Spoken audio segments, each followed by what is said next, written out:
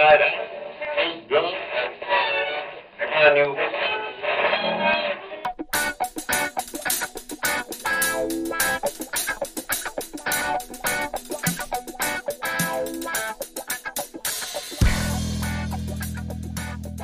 Hey everybody, I'm glad you could join us this week on the Drunken UX podcast. This is episode number 44, and we're going to be talking about Automattic, WordPress, Tumblr, and what the hell it all means.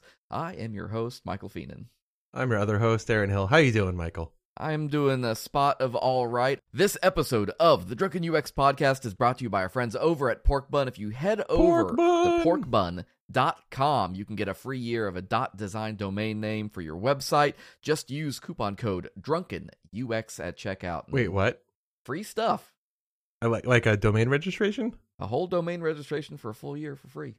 Hell yeah, that's SSL, cool. SSL certs and email hosting and all that kind of stuff. They're got a good little gig going. I literally didn't know about that till now, so that's pretty awesome. That's because I handle all the business side of stuff, my friend. It's actually pretty slick if you go check them out. You can look at porkbun.design, or they've got some others, like you can look up airbnb.design, facebook.design, and several of these. And it's like it's actually a really nice domain name to use to like share your design system or pattern library. I was like, that's actually a really great. It's kind of like .dev. If brilliant. you use .dev, I like because I've got my .dev site and I use it for all my dev work and sharing code and things like that. So, oh my gosh, yeah. I mean, obviously you can put whatever you want on it, but just a novel use of the deal. So, cool. What are you drinking over there, my friend? I have a Kraken and ginger beer. It's almost a dark and stormy, except I don't have any limes. The ginger beer, though, is Fentimans, which I got at the Ithaca Coffee Company. It was recommended to me by the barista there, and it's quite good. That's very nice of her. I've got guys, I was about to say a bottle of. Well, I do have a bottle. I'm not drinking the whole bottle because that would be insane. Glass of Macallan 12, just a nice, simple Highland Scotch. I've had it before. Many people have.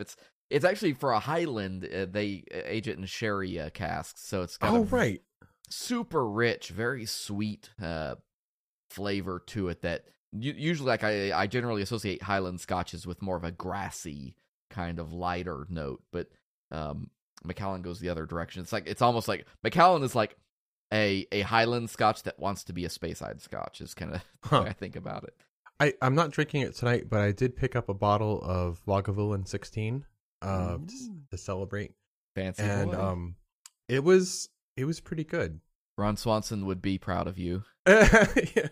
My girlfriend says that it tastes like smoky Band-Aids.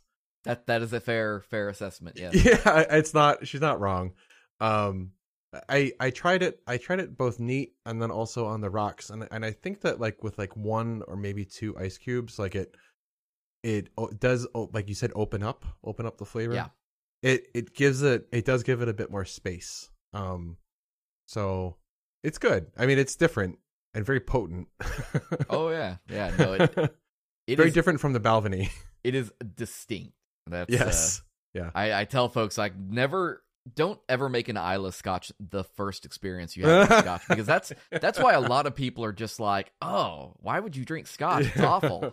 Well, if that's your first experience, yeah, it's kind of like coffee. You get started on coffee going to Dunkin' Donuts and McDonald's and crap, and then as you get older, you learn like to appreciate more robust, flavorful coffee, and your palate becomes more attuned to it. But if you just like jump into that like civet coffee or something like that, it'd be no wonder if you think it tastes like ass.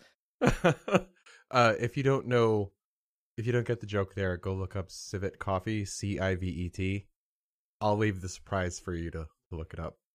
My joke is less funny now because you explained it. I think that more people can appreciate your joke now, because that was a very good joke. But if you don't know what civet coffee is, you won't get it. Folks, if you like our jokes and you want more of that, or advice or help, or just want to stalk us a little bit, be sure to check us out anywhere that you are online. You can go to Twitter or Facebook /DrunkenUX. We are also on Instagram @DrunkenUX podcast. Otherwise, let's get started. I want to get into our normal topic, but I want to start first because I read there's a piece over at New York Times that was pretty neat. Last week before last, one of their journalists put a project together, or was approached about a project that they said, "Hey, we want you to use this special version of Firefox, and we're gonna track all of the stuff, all of the activity. We're gonna see what the sites you go to, what cookies are being put out, what people are identifying about you, and all of this." Was the company Facebook? Well, the company was them, but Facebook was involved whether they like it or not. Right. So this article has been put together now. The project is over, and they took the snapshot of everything that was going on. And the title of the piece is, "I visited 47 sites, hundreds of trackers followed me." Mm-hmm. And it's all about this idea of when you're just doing your day-to-day work, it's easy to not pay attention to just how much is happening about you. I will say on the article, he does a really cool data viz thing where he's showing the different trackers, and it's like a series of bubbles that are all connected as it goes throughout his day. It's really neat. As the bubbles progress, you're going through his day to the sites that he visited. Mm-hmm. Then the size is related to how many trackers and snippets and stuff were hitting him. Okay. And then there's a line that then hops bubble to bubble that hits on individual trackers that are sharing information about you. Like a Facebook beacon. Right. So got it. Even though you're visiting a site 6 hours later, completely unrelated, you can see how the first site of the day that you visited shared that data clear over. So, people, you've heard this, I'm sure. Someone's like, "I was just thinking something, and Facebook showed me an ad for it." And they think, "Oh, well, clearly they're listening to my phone or doing whatever." No, you just are really bad at hiding what you're thinking about.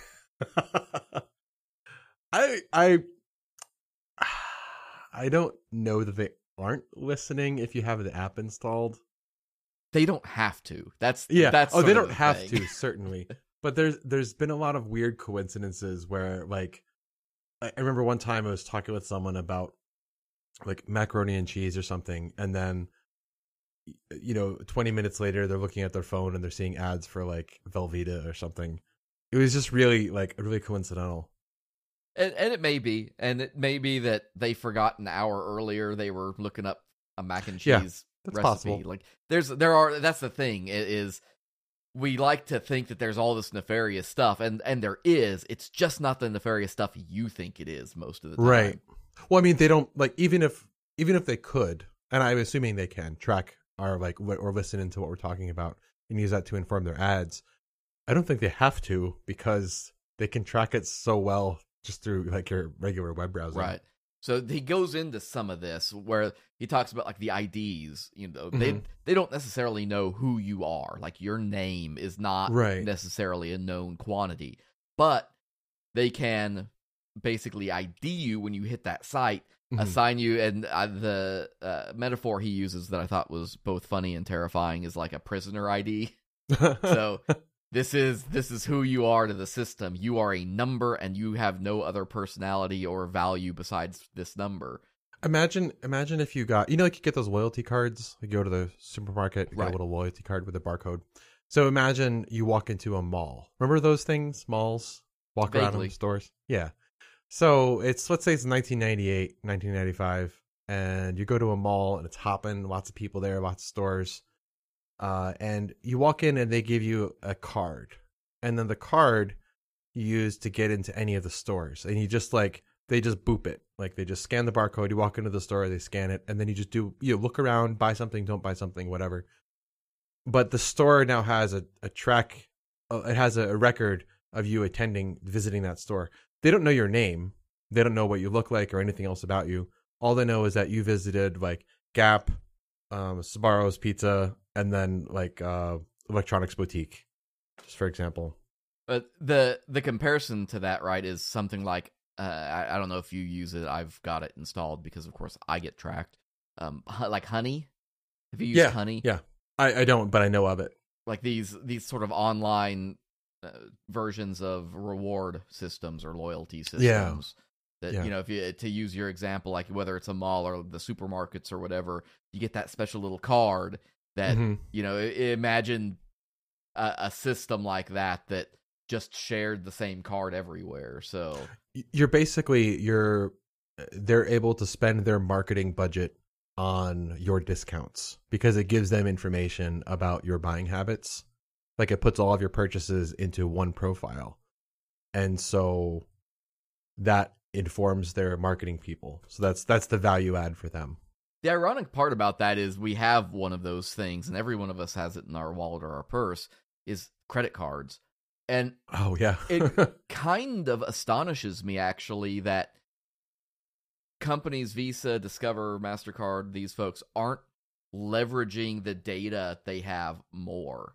How do we know they aren't? I mean, if they're hiding it that well, I feel like it's not effective. It just feels like there are a lot of opportunities out there that would play into that kind of integrated marketing.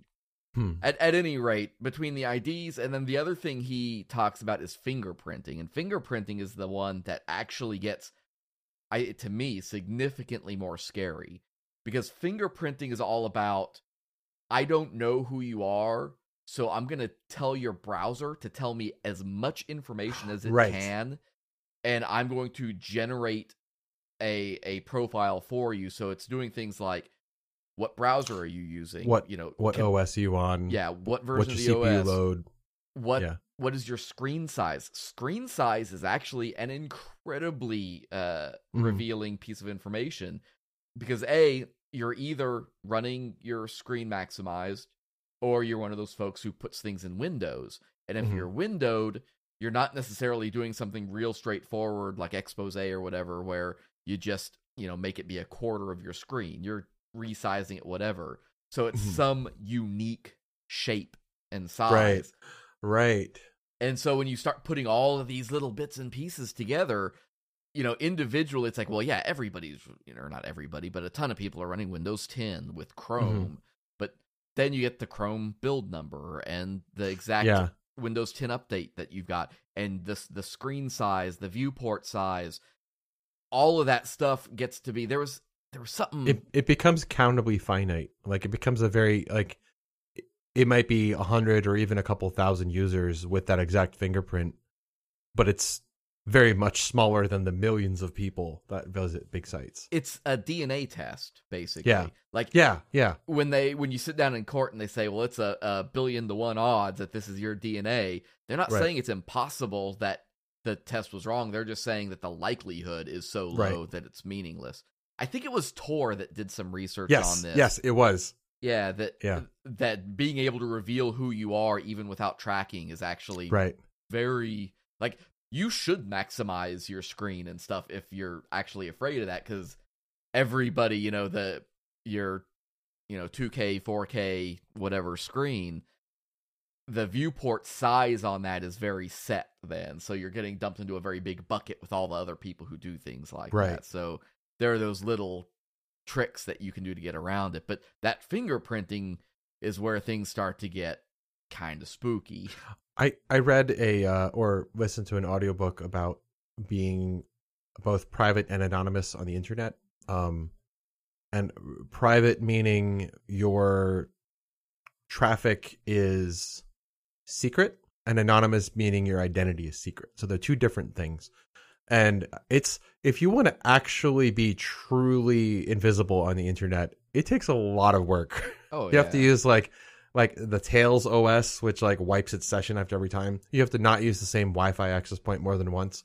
You have to do all your transactions using cryptocurrency that you've purchased with cash from never the same place twice. But you have to be super, super paranoid.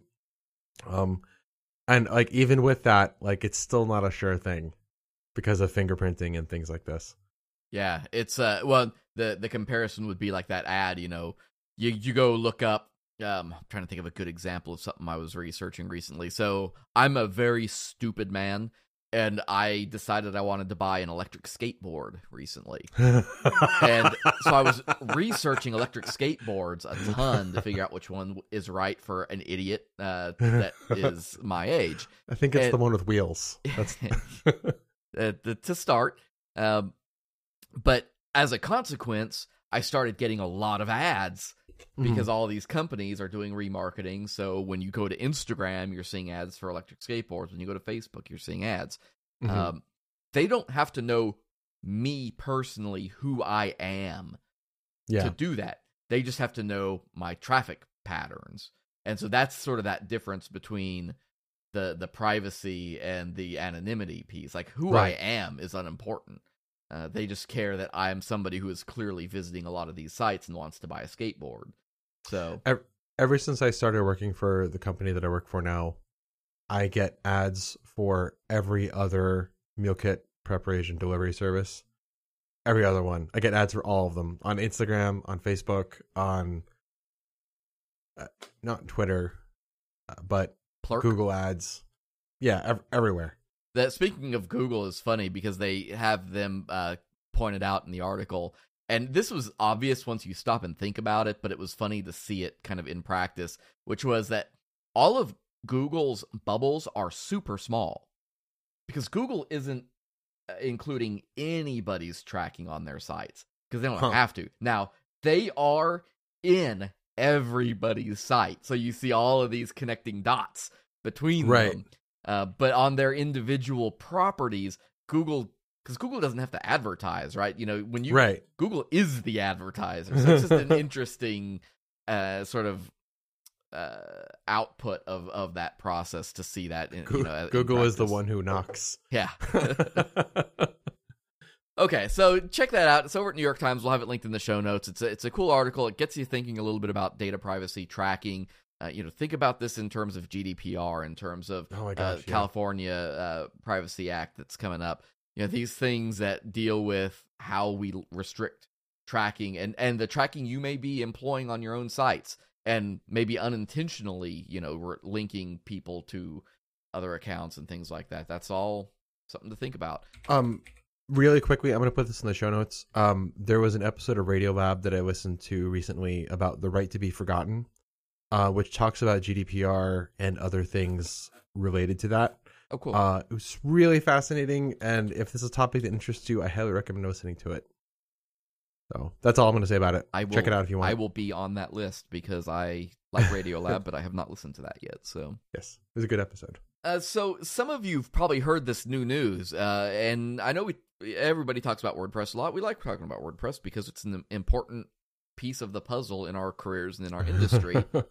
And so the news that just came out, by the time you're listening to this episode, it was about, a week and a half, 2 weeks ago. Automattic bought Tumblr. Yeah, it's crazy. So I thought it would be... Wait, didn't someone else buy Tumblr previously? Yeah, so Tumblr was owned by Verizon. That's right. Verizon got it, Verizon bought it for a huge chunk of change. Oath and Automattic bought it for less. Yeah, Oath technically owned it. Oath is a subsidiary of Verizon.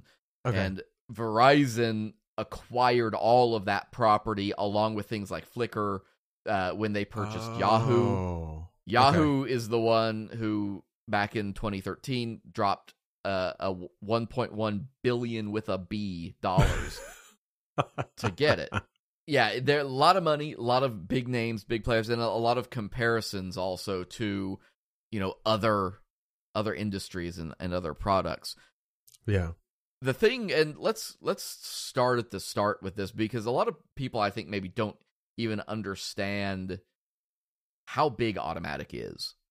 I have to say, when we were doing our pre-show chat, I didn't realize how big Automattic was. Yeah. And I've been following Automattic and WordPress for over a decade, but I was even surprised by this. It's a very quiet, and I'll explain how they've managed this a little bit, but they were formed, Matt Mullenweg set up Automattic in 2005. This was 2 years after WordPress officially launched. WordPress launched in 2003. We should clarify, Matt Mullenweg was the original, WordPress developer, right? Or on the original, yeah.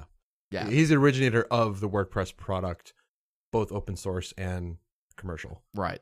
And Matt, he was in an interview recently, and the phrase he said about Automattic is, they are a subscription and upgrade company. That is the way Automattic makes money. Automattic is a for-profit company.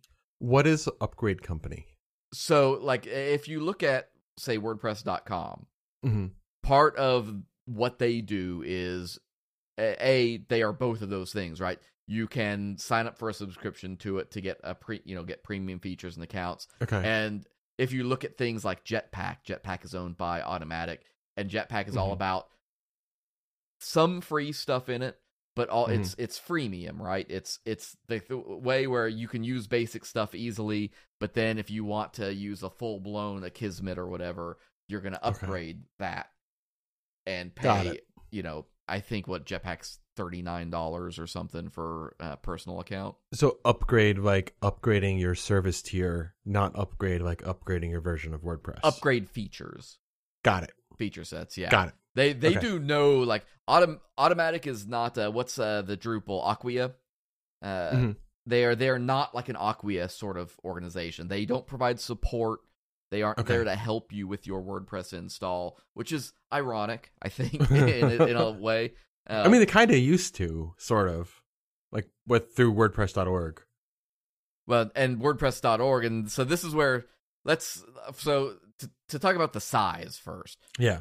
In 10 years, between 2005 and 2015, they had raised approximately $300 million in venture capital. Holy shit. And that's at a valuation of over $1 billion.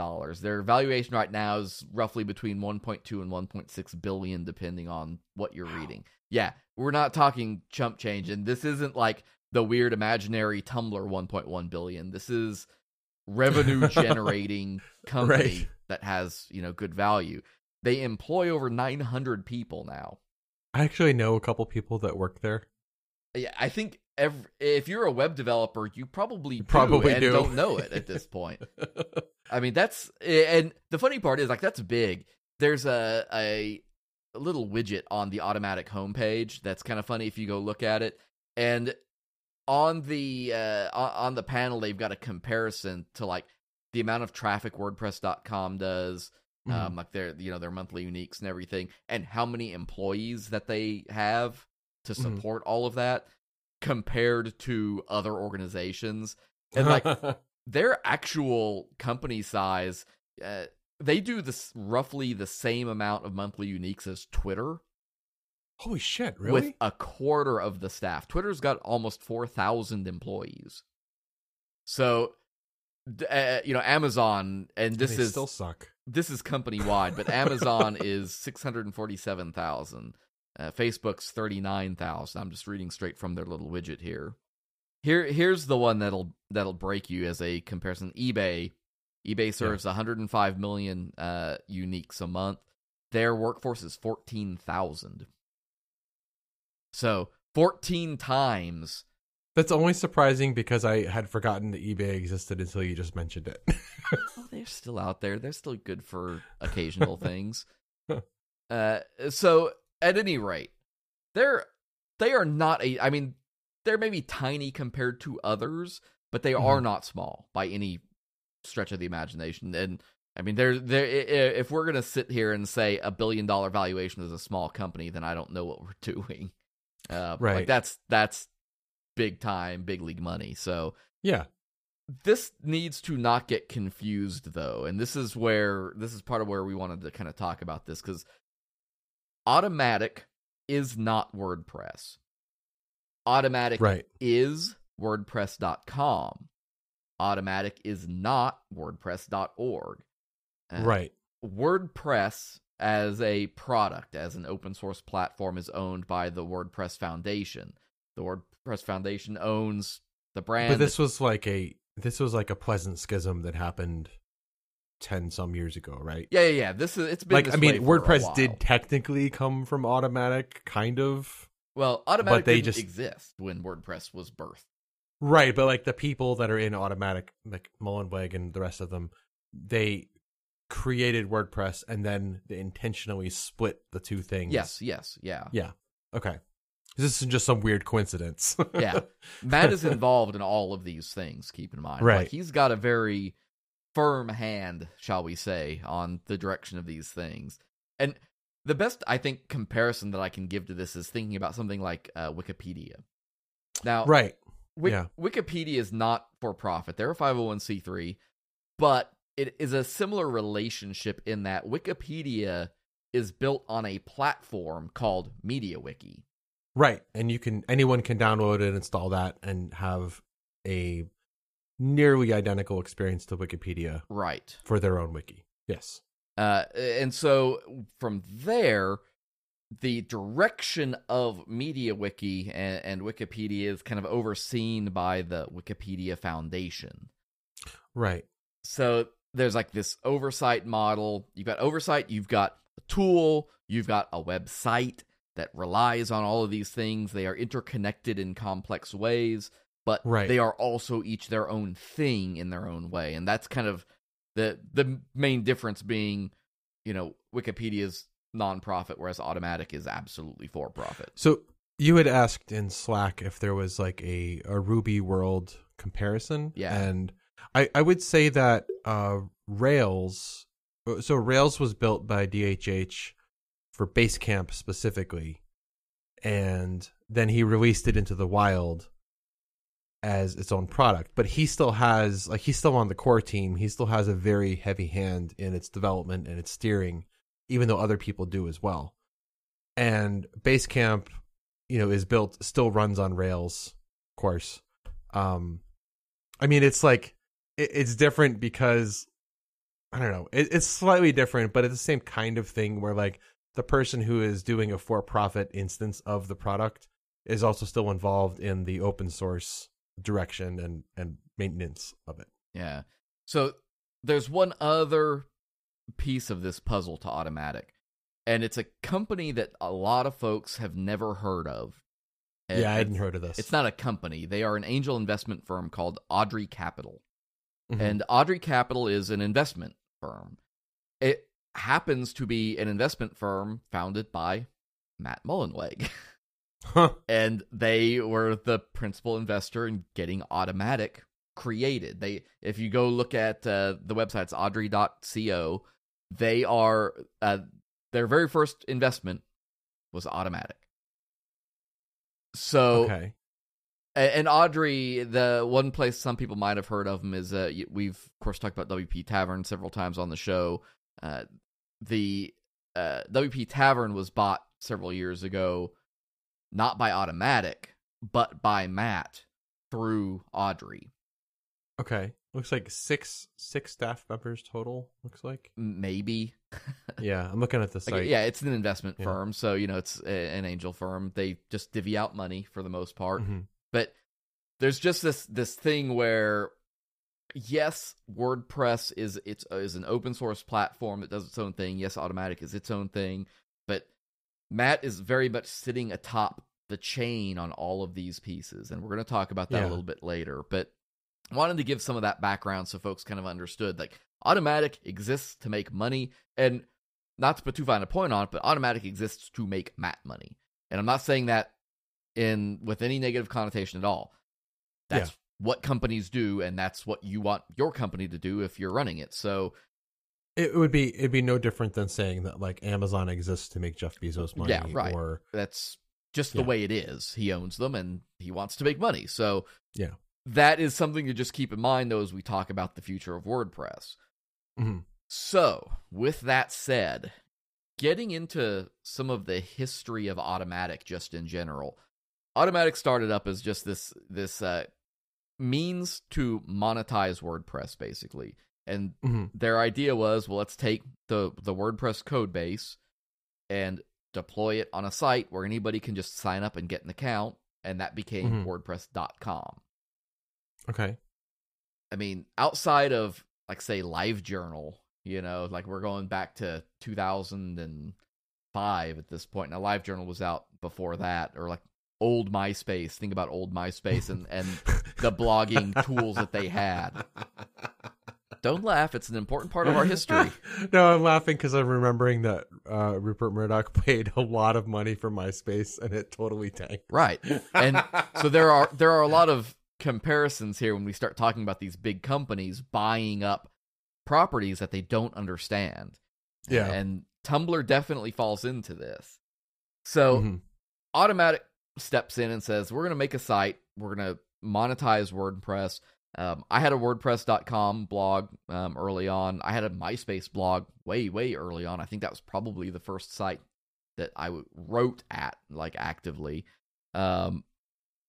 As things progressed, though, Automattic did what companies do, and they started looking for value adds. The first value add that Automattic targeted was a site called Gravatar. Gravatar, if you have ever used WordPress, is the service that associates an avatar with your email address. And it will, and a lot of sites use it, not just WordPress. Yeah, so when you go to a news site or something and log into their comment system, and it already has your picture there, that's because you've probably set up a Gravatar at some point, or through, did it and didn't even know you did it through WordPress. And as a consequence, when you enter your email address to make that comment, they can look you up and say, oh yeah, here's your picture, boom. And you don't even have to be using WordPress. There's a Ruby gem for Gravatars. I've used it on a couple sites. You can even just hit the API directly. It's really it's very open-ended, which explains the next number that you're going to drop here. So and I had to double check this because this is the daily number. The daily number of avatars that Gravatar serves up to websites daily is 8 billion with a B. I had to look at that twice because I thought I was seeing double. 8 billion. 8 million? Sure. 800 million. Yeah, okay. But 8 billion, that is a lot of avatars that they are dishing out every day. This service, though, played into Automattic really well because of the WordPress.com platform. It allowed them to help bind identities to comments on user blogs. Right. So it made sense. It absolutely made sense, and I think it made the tool better. It put some resources behind that system. In fact, I was in just the other day updating my Gravatar, and they've got the history of all the past ones I've used over the years, which are just different iterations of me screaming into a camera lens. I love the service. Like I said, I've used it with some Ruby apps and things. I just like that you can have an avatar that's instantly available that the user will recognize, and you don't have to do any of the file storage for it. Yeah, it's just right there. 2008, they got busy though. 2008 was their first big community acquisition where and though the phrasing on this is generally funny, they didn't so much buy BuddyPress as it was they bought the developers of BuddyPress. Right. So BuddyPress is generally considered an Automattic project, even though if you go to buddypress.org, I don't think there's any Automattic branding anywhere there or anything like that. But BuddyPress is the social features? Yeah, turning WordPress into a social platform. Or community site. For forums or something, right? Well, and that's kind of a separate deal that gets into BB Press and that, but also something that they have sort of gotten their claws into. That was in March. By September, they'd picked up Intense Debate. Intense Debate was a competitor to Discuss. Okay. The third-party commenting system.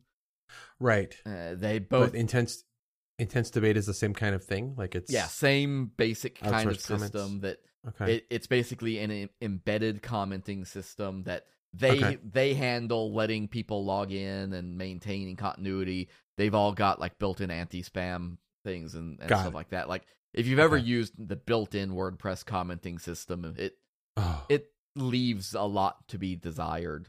Yes, yes it does. A whole lot. So, and these tools generally have a lot of other features, they'll recommend other content, in the thread. They usually have some added features for things like embedding video or media or code or stuff like that. I've used both. I use Discuss still, and I know there's some questions about tracking to go back to the start of the show. The way these commenting systems are used to track people between sites, since they are being used at a lot of them. Then October of 2008 came, and they also picked up PollDaddy. What is that? I've not heard of that one before. A social survey, Okay. Do you think I should buy a new hat? Yes or no? Does this hat look good on me? Yes or no? So it's like a plugin for your WordPress blog? Well, yeah, and I don't know that, and these are things, one of the things that I'm going to mention is, like many places, Automattic has purchased a lot of technology that no longer exists. Okay.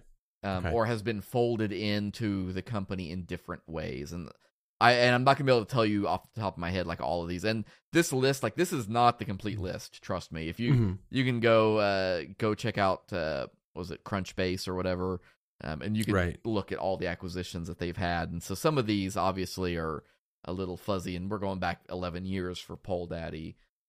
By 2011, they had launched Jetpack.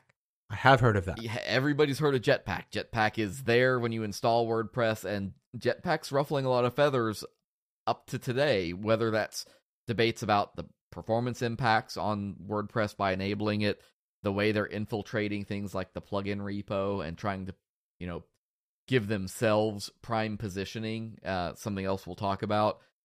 But Jetpack is, to go back to that quote that I mentioned, Automattic is a subscription and upgrade company. Jetpack is part of the way Automattic makes money, because all of Jetpack's premium features are subscription gated. So you pay that $39 a year or whatever to get access to, install VaultPress or use Kismet or all these things. So that's sort of that pipeline, and that was that first real big push outside of just WordPress.com. Jetpack was, how do we monetize WordPress.org? And that was their approach. Jetpack's not it's a decent product. I don't use it much, but it's something that would be worth maybe digging into all on its own, I think, to go through the feature set and the pros and cons with somebody. What I will say is I use it as little as humanly possible.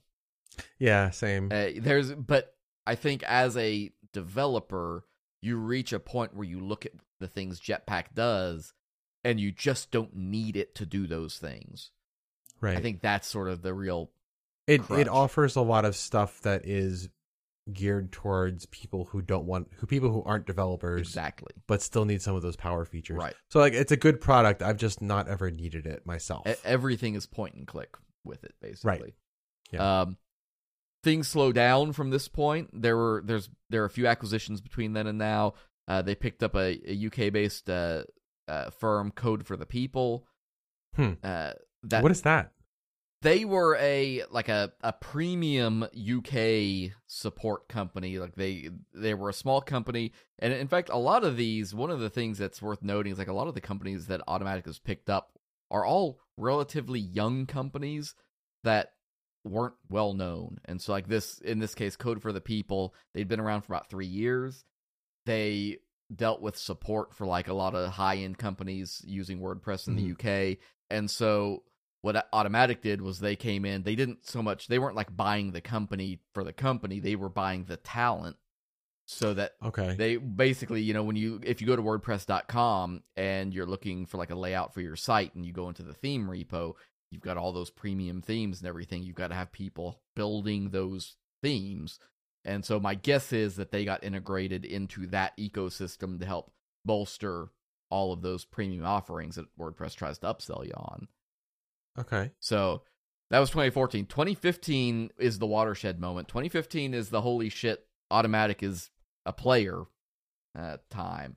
Because 2015 is where the purchase of Woo Themes comes into play. For the first time, we don't know necessarily, I can't tell you how much Automattic spent to get Intense Debate. My guess, not very much. Woo Themes, they dumped $30 million on. That got them Woo Themes, that got them WooCommerce, that got them a whole ecosystem of users that are paying recurring revenue for extensions and plugins and all of the stuff in between. So this was the big like sort of wow moment for Automattic when they plunked down that 30 million to pick up the Woo franchise. That was like, everything up to this point had been like all these little players, little things, bringing in some talent, bringing in, these little bits and pieces, but they were always small, and it was always quiet and not particularly, earth-shattering. But this was earth-shattering for them. This was the big deal. And it was when people kind of stepped up and took notice, I guess, that, Automattic is interested in being a bigger player in the WordPress space beyond just, being satisfied with what they can do through WordPress.com. Well, WooCommerce was huge. I mean, that's like, that can generate revenue directly for how it's being used and everything. And also was, if anyone wanted to run any kind of shop or commerce solutions on WordPress, that was what they had to use. Yeah, there were, there have been others that have come and gone, but they really sort of cornered the market in terms of packaging everything together, making it all work nicely, giving you, basic functionality for free, but again, with that idea of upselling to the nicer, higher-end stuff, something that WordPress.com was already well-versed in. And with the Woo Themes component, you got access to this whole library of fantastic design themes, powerful themes that were ready to go out of the gates with integration into WooCommerce. Mm-hmm. And so that was huge. I mean, I would almost argue that even in 2015, 30 million probably was almost a steal. Yeah. I'd be curious how much revenue that generates for them now. Why don't you shoot them an email and ask them, and and let's see what answer comes back. Hello, I'm interviewing you for my school newspaper. So between then and now, things kind of went quiet again, largely because if I was to speculate, there's been a lot of work behind the scenes, particularly on integrating the Woo franchise into the business. That's a big acquisition, a lot of big business, a lot of people, a lot of resources and property. So it's reasonable that they probably were focusing a lot of their effort there. This year, they've gotten incredibly busy again, though. In May, they announced that they were picking up ProsPress, which is a subscription model service designed to, take payments and things on a recurring basis. Thinking ahead towards things like premium content, maybe. This came up even early on with Gutenberg, and there were some comments that had been made about content models and access, and stuff was alluded to then, and this, of course, was a few months after that it kind of felt like the stuff people were reading into late in 2018 about what they thought Gutenberg might empower, seeing this pickup of ProsPress kind of confirmed some of those suspicions. We haven't seen anything with that yet, but at least from the bellwether tends to point to that. This month, or I shouldn't say this month because it's not this month anymore, in August, there were two relatively big acquisitions. And I say that. One of them was the ZeroBS CRM. ZeroBS is a customer relations package that you could plug in that was generally small. Like, I don't think a lot of people knew what ZeroBS was.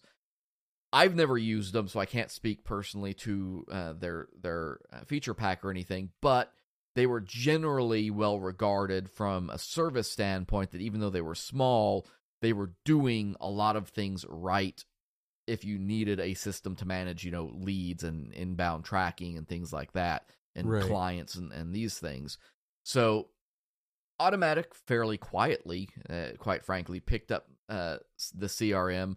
They're saying that it will probably be rebranded as something like Jetpack CRM, which makes sense, and I think implies exactly what they're kind of going after with Jetpack.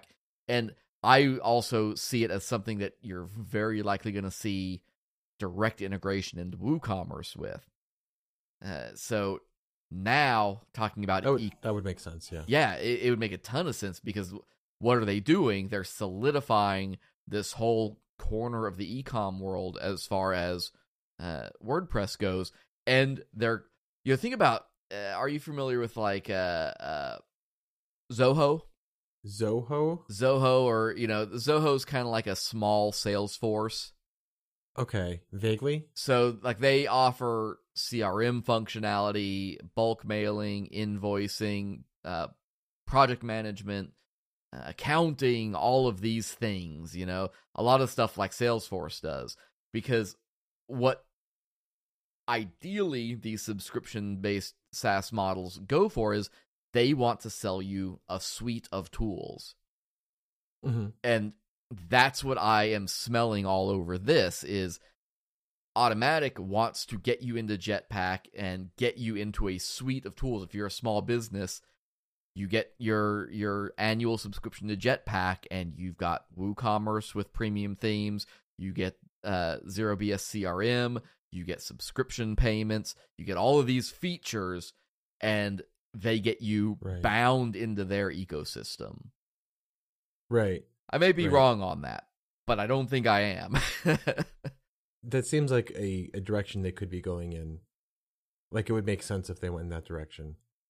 It's certainly, there's value, to say the least. Mm-hmm.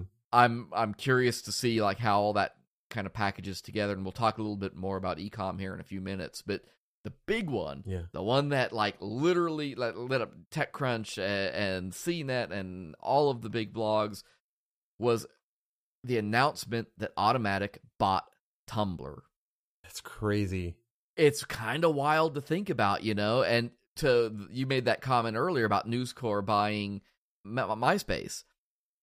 And there was this trend there for a while of like these, the big money-making purchases of some of these older social platforms by companies that just don't get the technology. And everybody balked at a lot of this stuff early on, like you think about what was it, 300 million that they that News Corp bought MySpace for? Something like that. It was a lot of money, but News Corp lost money on the deal. Remember that? Totally, yeah. Because Justin Timberlake didn't he end up buying it for nothing basically. The thing about Tumblr is, so Yahoo was the one who came in. Tumblr launched in 2007. Yahoo came in 4 years later and said, "Let us give you $1.1 billion for it." And I don't know about you, but I'm not turning that money down. That's Notch Minecraft money. Right? Yeah, for real. So that is Yahoo buys it. Yahoo says we're going to integrate it. Yahoo has no clue what to do with it. Yahoo, by 2011, Yahoo itself was it had no identity, right? Like they didn't know what they wanted to be. And this was part of this time when they were picking up all of these properties. Flickr was one that Yahoo picked up. And everybody watched, and I'm a Flickr Pro user. I love Flickr. I've loved Flickr since I signed up for it. I still love Flickr. And there were a couple moments where a lot of us kind of were watching the trends, and it's like it was clear that they had no idea what they were going to do with the service. And they didn't know how to monetize it, they didn't know how to grow it, and they didn't know how to serve the community. If I recall, after the Yahoo acquisition, didn't Tumblr become, like, they restricted content you could post or something? I remember there being a lot of complaining about that. That all happened fairly recently, like what was in just the last year. Yeah. They restricted adult content on the platform, which was a big deal because there is a lot of adult content there. And adult content makes money. Whether people like it or not, there's a reason why smut sells. People pay. And there's Matt did an interview where he was talking about that actually, and it's a really interesting topic to dig into, not so much from the content management standpoint or the speech restriction standpoint.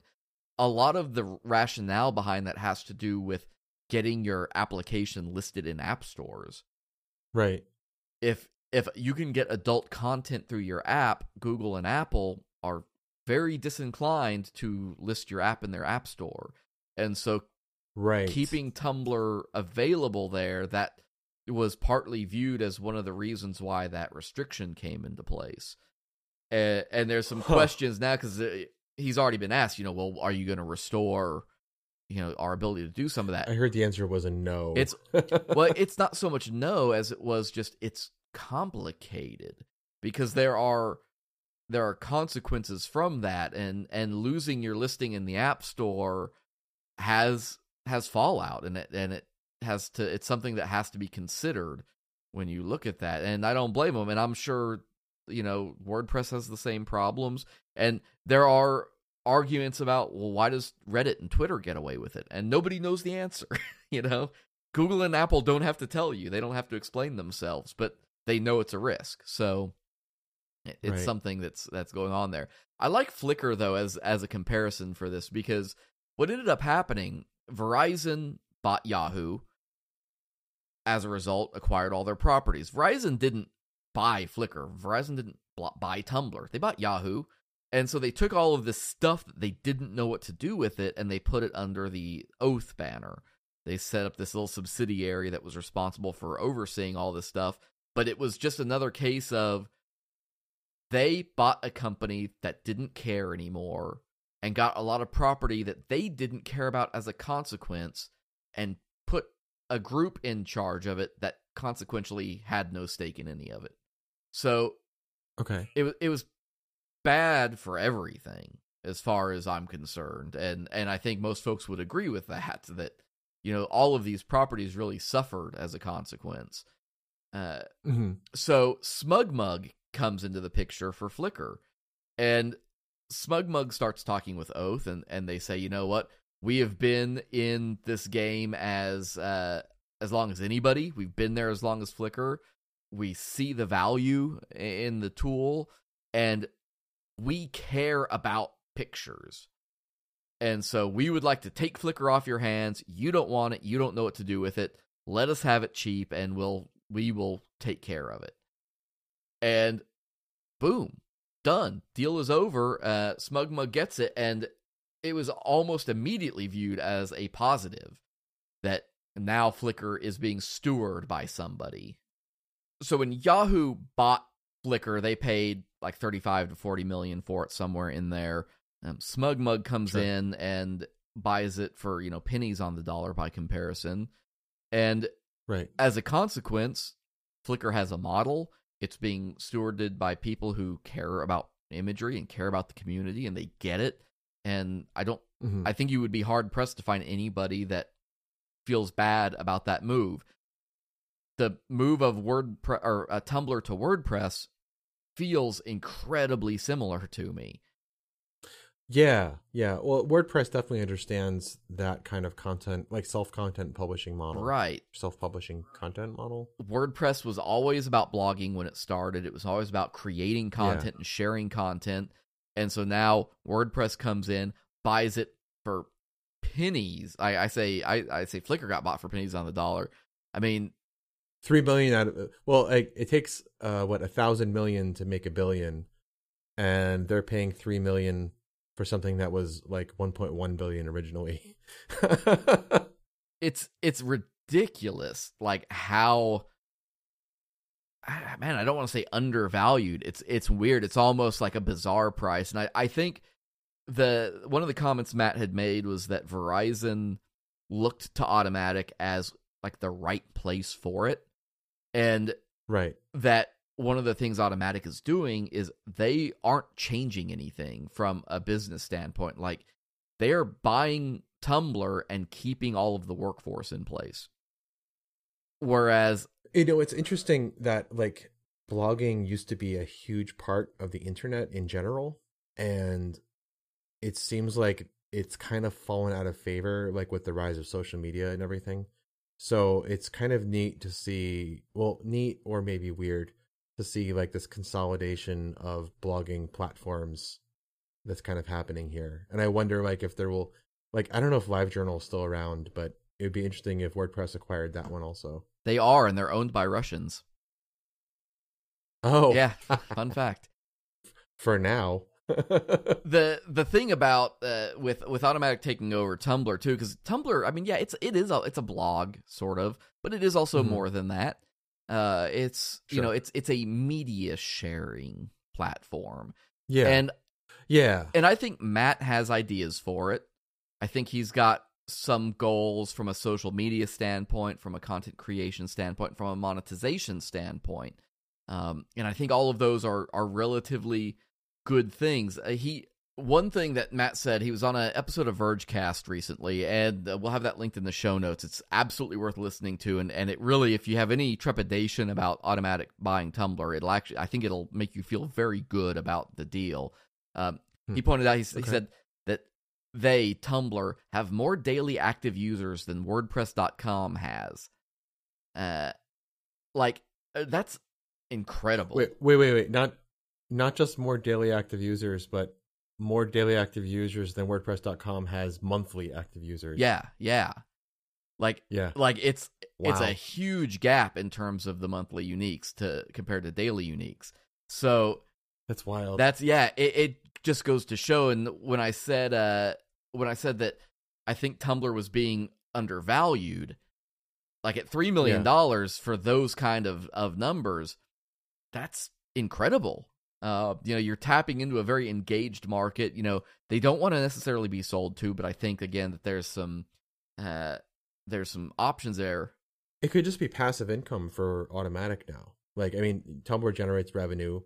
Whether it's enough for a big company like Verizon remains to be seen. But for Automattic, they didn't have it before.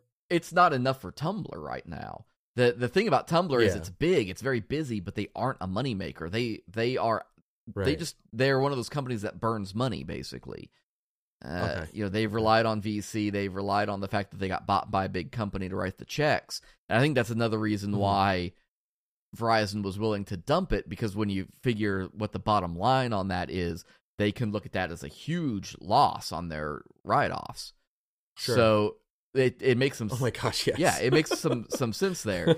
I think what we're going to see, and this is, you can write this down as a prediction, I think what's going to happen is some form of subscription model is going to come to Tumblr. And that may include something like premium content. I think it might actually be more... Do you remember there's a tool, and I think it may still be around, but I don't think it works the same now. Readability. Do you remember Readability? No, I don't remember that one. Instapaper, though. Vaguely, yeah. Instapaper, Pocket, Evernote. These tools that would let you save articles to read later. Okay, sure. Readability had this model where the tool is free, but you could pay. And you could pay, say, $5 a month. And what they would do is, as you read articles, if you were paying money, they would distribute the money that you were paying to the websites that you read.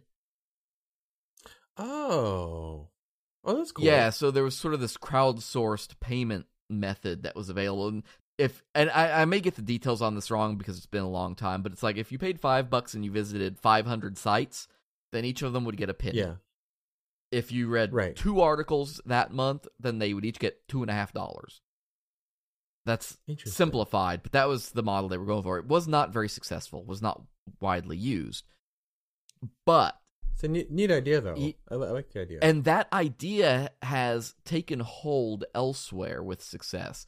If you watch a lot of YouTube streamers that take donations now, Twitch and their bit system, being able to go in and tip, somebody who's playing a video game that you're watching or whatever, you can donate to them, and so you're helping pay for their content creation and their time. I think that model has a lot of merit. And even like thinking about, what is it, Brave, right, is the browser that they were going into like the cryptocurrency sort of model of figuring out a way to block ads but still make sure websites could get revenue. Same kind of thing. And I think something like that is possible and would actually do really well on a Tumblr style platform where you've got people creating lots of very simple, cheap content. Fund your account with $1 and make it be like the first 100 things I look at get a penny. Yeah. And go that route. It may also be something where they decide, now that they've got Pros Press involved, maybe they want to take on Patreon as a way of using Tumblr to create, crowdsourced gated content. I could see that too. I think any of that, the sky's the limit, and it still maintains that standard freemium model that Tumblr is known for, that you want to get in, you want to use the system and feel like you've got access to it. You can do that without spending money. Right. It also relieves that burden we said earlier about how Automattic views itself as a subscription and upgrade company, not as an advertiser. Advertising is not where their strength is. So this idea that they're going to milk Tumblr for advertising revenue probably isn't true, because it's not what they're good at. They'll offer like a freemium service or something. Right. So yeah, I'll be interested to see what it all means. I think it's going to take a long time. These deals take time to actually close out. They take time to integrate. Things have been thrown around like it will, maybe they'll open source the Tumblr platform in general. We don't know. We know they're keeping the team intact. We know they want to keep it, what it is, kind of like what SmugMug has done with Flickr. SmugMug is not trying to make Flickr a pipeline for SmugMug. And I think it would be different service. I think it would be a mistake for Automattic to try to turn Tumblr into like a pipeline for Jetpack, for instance. I don't think that's I would agree with that. The audience, isn't right for that. But I think they know that.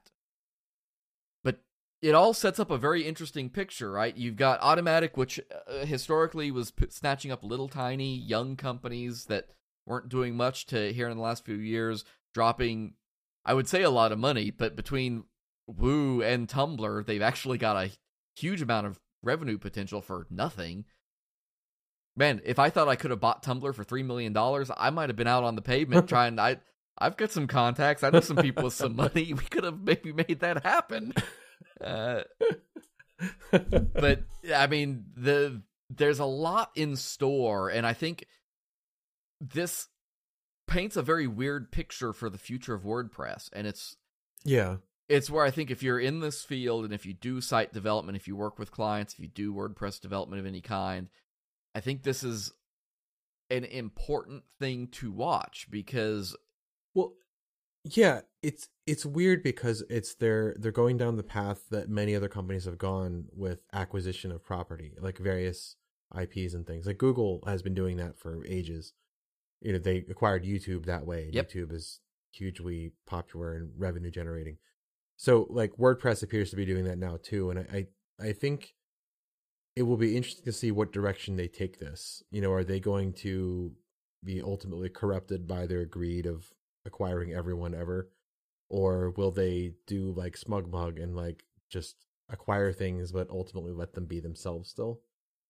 Like what's their end game, I guess, is the question. Is it avarice or is it like stewardship? Yeah, and it's weird, right? Because I've kind of always looked at Automattic as a company that has a lot of identity problems. And I think they're trying to unify some of that under the Jetpack flag. But at the same time, like if you go look at a lot of the products, like you look at Akismet, if you look at VaultPress, if you look at Long Reads and some of these other resources that they own and put out there, even BuddyPress and those, even though they're not strictly speaking Automattic properties, there's the individual products are still marketed, branded, and presented very much as individual things. And that feels very strange. And I wonder, like, I think what's going to be worth watching is what happens in the next few acquisitions. Like, so we have VaultPress, right? If you're a Jetpack user, you may be familiar with VaultPress if you used it for backups and things. And it also has some security features. But I wouldn't necessarily call VaultPress the end-all be-all of security. In fact, I would say security is one of the big blind spots in WordPress. There are good tools, though. You look at like iTheme security, and specifically, I would look at a company like Defiant. If you're not familiar with Defiant is the company that makes WordFence. Okay. And if you told me that in 3 months, Automattic announces that they have bought Defiant, to bring WordFence and make it Jetpack security, I would not blink an eye at that announcement, because that wouldn't be surprising. It feels very in tune with kind of what's happening in this idea that, like you say, exactly, they're kind of bringing in ground and creating a kingdom. Mm-hmm. And I mean, they should. I think that's where their strength would lie in that case. But how they start labeling all this and branding it, and other companies do this, right? Like WP Engine bought Flywheel, and one of the first things they said is, we're not changing Flywheel. Flywheel is still Flywheel. And that's confusing, and it's confusing to not have the branding be consolidated, but also, like, think of how, I mean, just thinking about this broadcast itself, there's a lot of things about Automattic that I didn't know. Like, I didn't know how big or how much they owned, or like all the things they had acquired, because they don't put their branding on those things. Yeah. So, like, directly. And so maybe it's just that they're trying to maintain this kind of veneer of being like, oh, good old Automattic, the small company kind of thing, rather than like, Google, but for blogging. Or Microsoft, but for blogging. Think about any time that you sit down and you find out some company is doing something heinous that you don't want to have any part in, and you're like, I'm not gonna shop there anymore. I'm not gonna support them. And then you find out that they literally own 20 other completely different products that you use and can't cut out of your life at this point. Like, it's like Viacom's holdings. Like when you look at all the holdings of Viacom or Time Warner or Disney, look at everything Disney owns now. Oh my gosh! And what, like, if you said, I don't support Disney, I hate the way they treat their employees at their super fun lands and all this stuff, so I'm just not going to consume Disney properties. Seriously, sit down and look at what that means, because there's a lot of stuff that does not get the Disney stamp put on it that they own, and sometimes I feel like that just happens because it's hard, as much as anything. Like, figuring out how to consolidate that stuff is difficult. When brands, like, you look at something like WooCommerce has availed itself of that branding for years now, and that's not the right word, availed.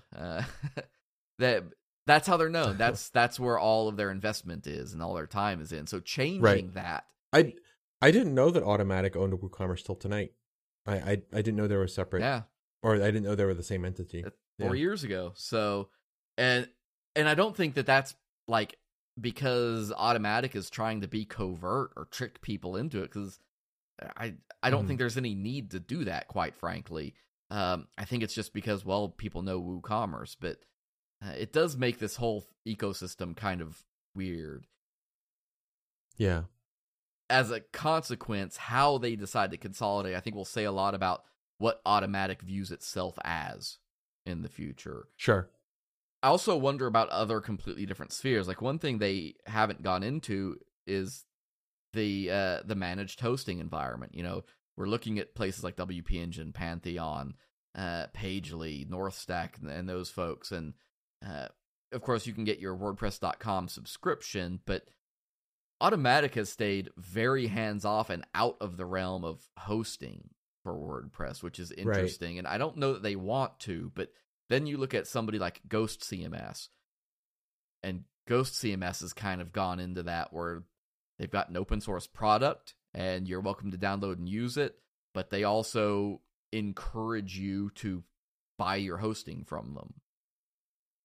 I don't think WordPress would go the hosting route, because they have WordPress.com, and it seems like they want to keep everything under that umbrella if you want to use their like fee service. Yeah, it certainly feels like it would confuse the waters quite a bit. I also don't necessarily think I see their strength there, since one thing that is not in their portfolio is hosting, quite frankly. I don't view WordPress.com as a hosting tool. I just view it as a service.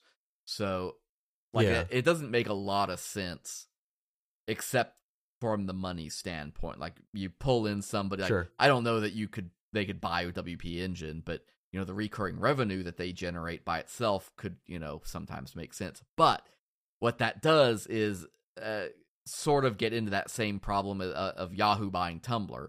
Yeah, Yahoo and Tumblr are both in the internet business, but Yahoo didn't understand Tumblr's business. And I think this is sort of, just because these companies may do managed WordPress hosting, they doesn't mean Automattic is good at that because WordPress is in the name. Yeah. The ecom stack is where I think the difference maker is going to be, right? We said this already. WooCommerce, ProsPress, CRMs, they are looking at Shopify. They are looking at Magneto. You mean Magento? No, Magneto, because he pulls the cart along. The cart's made of metal. He makes sure that he... that's not right? Is that incorrect? That's actually... I know, I like your explanation better.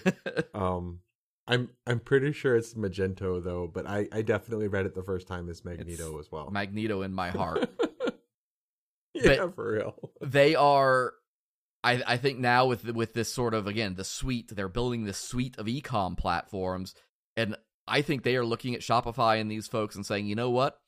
We can steal that market. We can give people an end-to-end service that gives them all of these features, does it easier, and maybe cheaper. And I saw the reason I believe that is what's going to happen is because I see that exactly in the descriptions of Gutenberg. Oh yeah, with Medium. Yeah. When they came out and said that, you know, they need a new authoring experience, and places like Medium were thrown around, and you look at Gutenberg and you look at places using block editors, they were absolutely taking a bullseye and putting it on Medium and saying, you know what, you're not going to steal our WordPress.com users. Yeah. They don't have to aim high. Medium has gotten really annoying with all the subscription articles and everything, because you get a link to one and it doesn't even say that it's like a premium article until you try to go to read it. Medium has lost itself. Yeah, I used to really use it a lot, and I don't use it nearly as much anymore, if at all. And that's another one that, like, I definitely don't think it would happen, at least not now.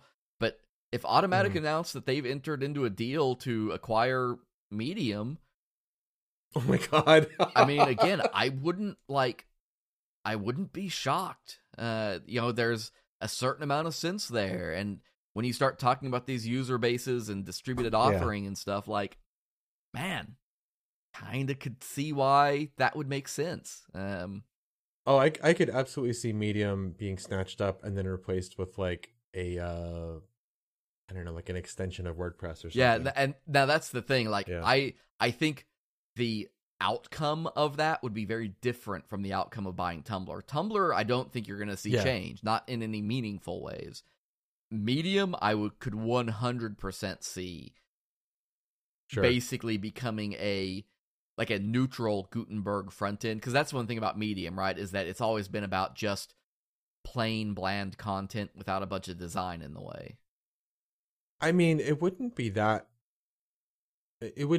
challenging technically to have Tumblr or Medium become like front ends that just communicate with a WordPress API, and so all the content is ultimately stored in like WordPress services or WordPress databases, but it's displayed with a interface that's familiar to the users who have used it already. Yeah, I could see that happening, and that would streamline their backend costs. So because Tumblr is all block based too. Is it? It has literally been so long since I've used it, I don't remember what the editor looks like. They I mean, it's not block based like how Medium is, but like each post is basically one block type. Yeah, that's so right. Like you make a post and it's just one block. So it would be like, you know, sending a post to the WordPress thing, it's just a single block type for that, and like kind of like an aside or something. Yeah. Whereas Medium would have a more traditional interface. But yeah, I could see that just being like, as far as the front end's concerned, it's completely the same. But on the back end, all the data is like marshaled by WordPress. I could see that. Every few years, people throw around the idea, like, is Automattic prime for an IPO? Mm-hmm. Thus far, I don't think that's true. I don't think it's going to happen. No way. No way. That would involve Matt would have to turn over so much control for that, and he doesn't seem like the type of person who would want to do that. That is, I I think, nail on the head.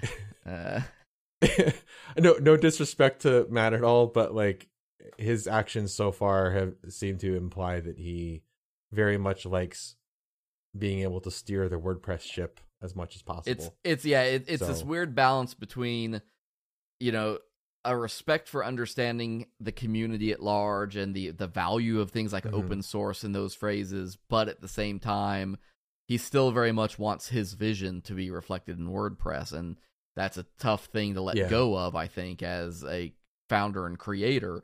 I'll throw a Wall Street Journal article in that covers this. It's old. It's from 5 years ago.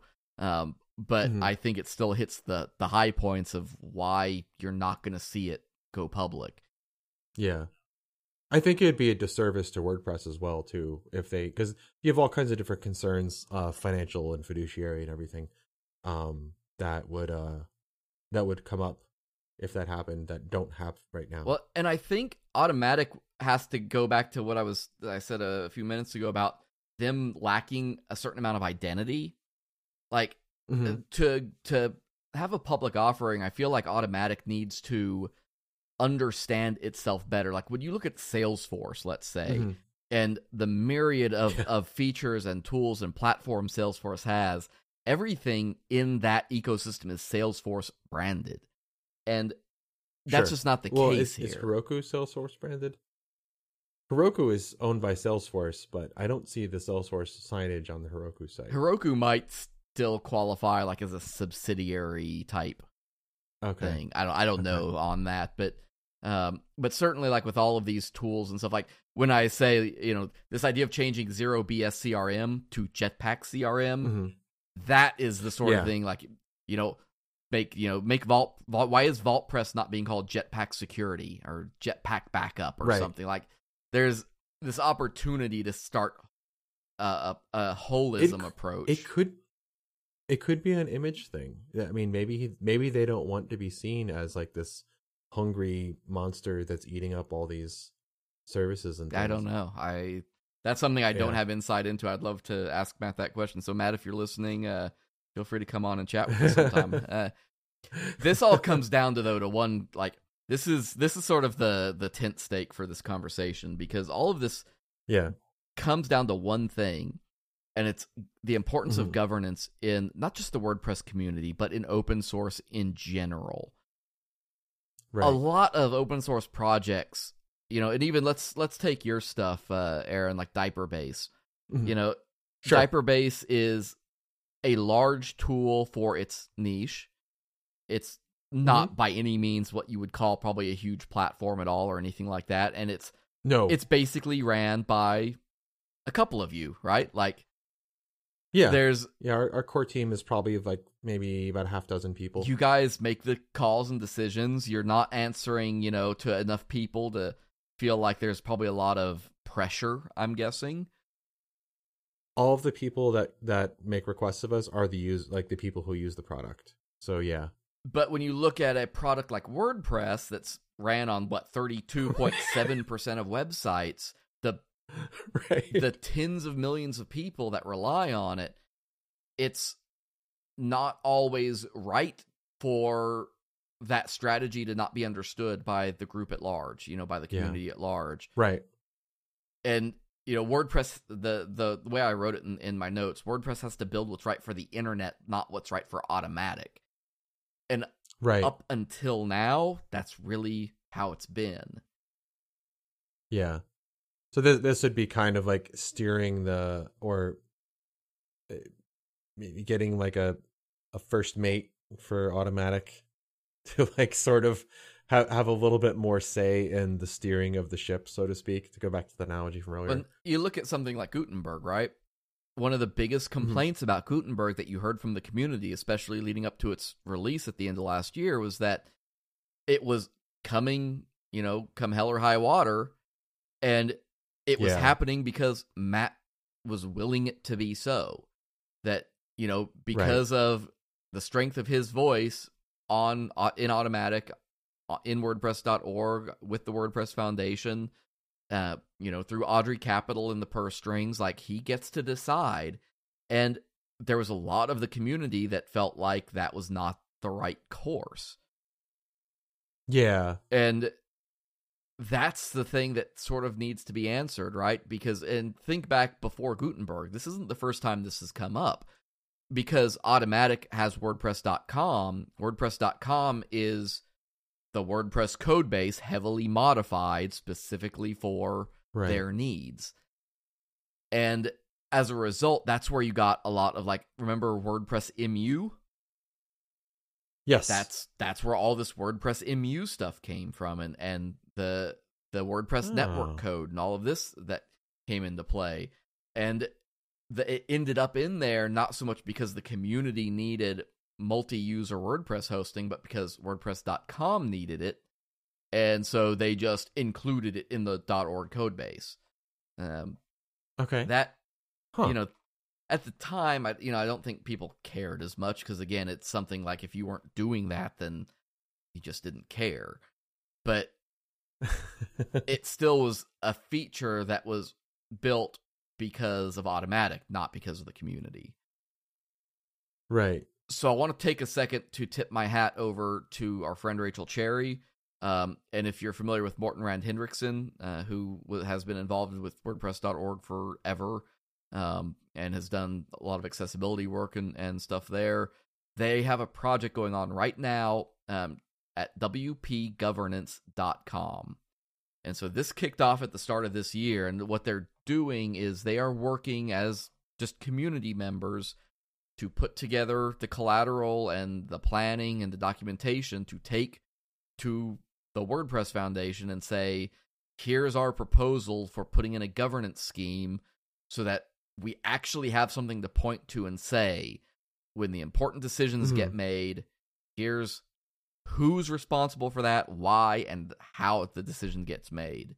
So if something... And this could maybe, like, decouple the development of WordPress.com from WordPress open source. Yeah, absolutely. To a degree. Yeah. Oh, by the way, if you recognize the name Rachel Cherry, she was on build process number 4 and episode 37, where we talked about the Gutenberg accessibility audit. Yeah. She's the person behind that. She was behind that too. Rachel's been a strong force in encouraging WordPress to be better, basically. And yes. This is one of those things. So the complaint about Gutenberg, one of the big deals was, well, it's got all these accessibility problems. Are we going to wait to release it? In our documentation, WordPress says, we release code that's AA compliant, and Gutenberg's not. And they released anyway. And because there was no consequence, right? There was nothing that actually held any of that in check. There was nothing that enforced that standard. And so I think as Automattic grows, and the more you see these kind of acquisitions, and the more money you see them pushing towards making money in the ecosystem, I think that's great. I think it's fantastic for Matt. I wish him the best of luck and a full wallet and, a sponsorship deal for us if he feels so inclined. But it does raise the importance that, WordPress.org is still an open source project that is out there to benefit the community now.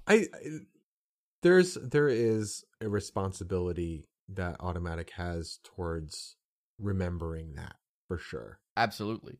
Yeah. And I have zero problem with Automattic and WordPress.com and all of their respective parts existing, but, like, they need to be mindful of all of the instances of that software that are not on WordPress.com. Yeah. And why? Because the bottom line is, like it or not, WordPress runs a third of the internet, which is an incredible thing to say. And I mean, exactly. I have a lot of respect for Matt's ability to say that, and I think understand what it means, because if you really try to spend some time and think about what that number means, a third of websites run WordPress, like, that responsibility can't possibly be an easy one to shepherd. And the fact that he hasn't used that to actually make more money, I think, says a lot, quite frankly, because he could have sold all of this off long before, we got to this point. And they chose not to do that. They chose to make the WordPress Foundation. They chose to give the trademark and branding and everything to that organization to keep it, shepherded properly. And so I wonder if they regret that now. Oh no, I doubt that they do at all. Because I think in the end, I'm glad that they did that. Yeah, I think in the end, Matt has his sights set on Automattic, and he understands the importance of keeping the left hand unaware of the right hand a little bit. Mm-hmm. So good on them. Sure.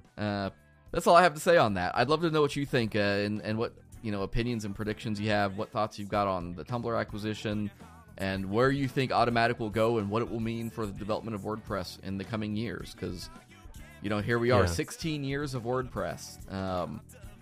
That's a lot of years Holy for crap. a software platform. That's really amazing.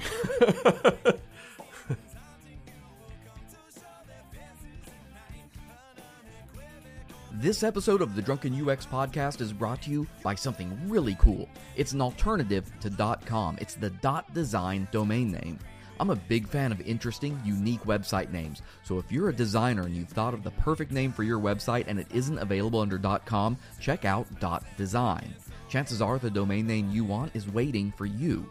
Head to porkbun.com and use the coupon code DrunkenUX on the checkout page to get a free .design domain name for your website. Face it, there are no good .coms left. Years down the road, we're going to care about cool, nice URLs that are relevant to the website you're going to. And the fact that there's so many TLDs to choose from, you really can get a domain name that's right for you and right for your business. .design is a great one. Visit porkbun.com now and use the coupon code DrunkenUX at checkout and literally get a year of a .design domain name for free. It's bundled with free email hosting, Whois Privacy, and SSL certs. That's a lot for nothing. Forget .coms. .design is widely used. There's Airbnb.design, Facebook.design, Uber.design, Adobe.design, and so many more. Google doesn't care. It functions the same way as a .com or .org. It's just more interesting. It's better branding. It looks great on resumes or business cards, and it looks awesome on email addresses. .design reflects what you do as a designer. Did we mention it's free and includes a year of email hosting, Whois Privacy, and SSL certs, and all of that stuff. Just go to porkbun.com and use coupon code DrunkenUX at checkout.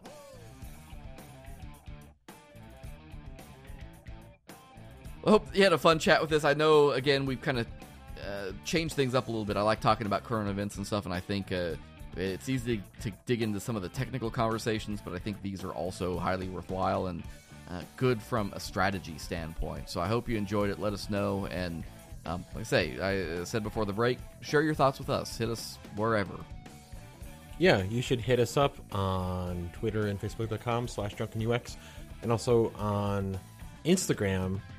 Check out some of our code samples that Michael's posting and comment on Or them. send us one if you think you've got a good one. I'll put it up there. Or that too. Yeah. It's Instagram.com/DrunkenUX podcast. And also come chat with us on Slack. I'll give you shout outs. It's drunkenux.com/Slack. Also a great way to share code snippets. Yes. drunkenux.com/Slack. Folks, I look forward to finishing out the year with you. We've got a few more interviews coming up, a few more topics on the docket. We keep trying to think about ways to help you be better, think smarter, be strategic, and help your users out. And at the end of the day, the best advice that I've ever given anybody in my entire life, from start to finish, whether it was with Aaron an hour ago or with you right now, it's I hope that you're keeping your users close. And you're nope, that's not right, is it? Nope. See. It's Magneto. You have to keep Magneto. It's the Scotch and the Magento. Folks, keep your personas close and your users closer. Bye-bye.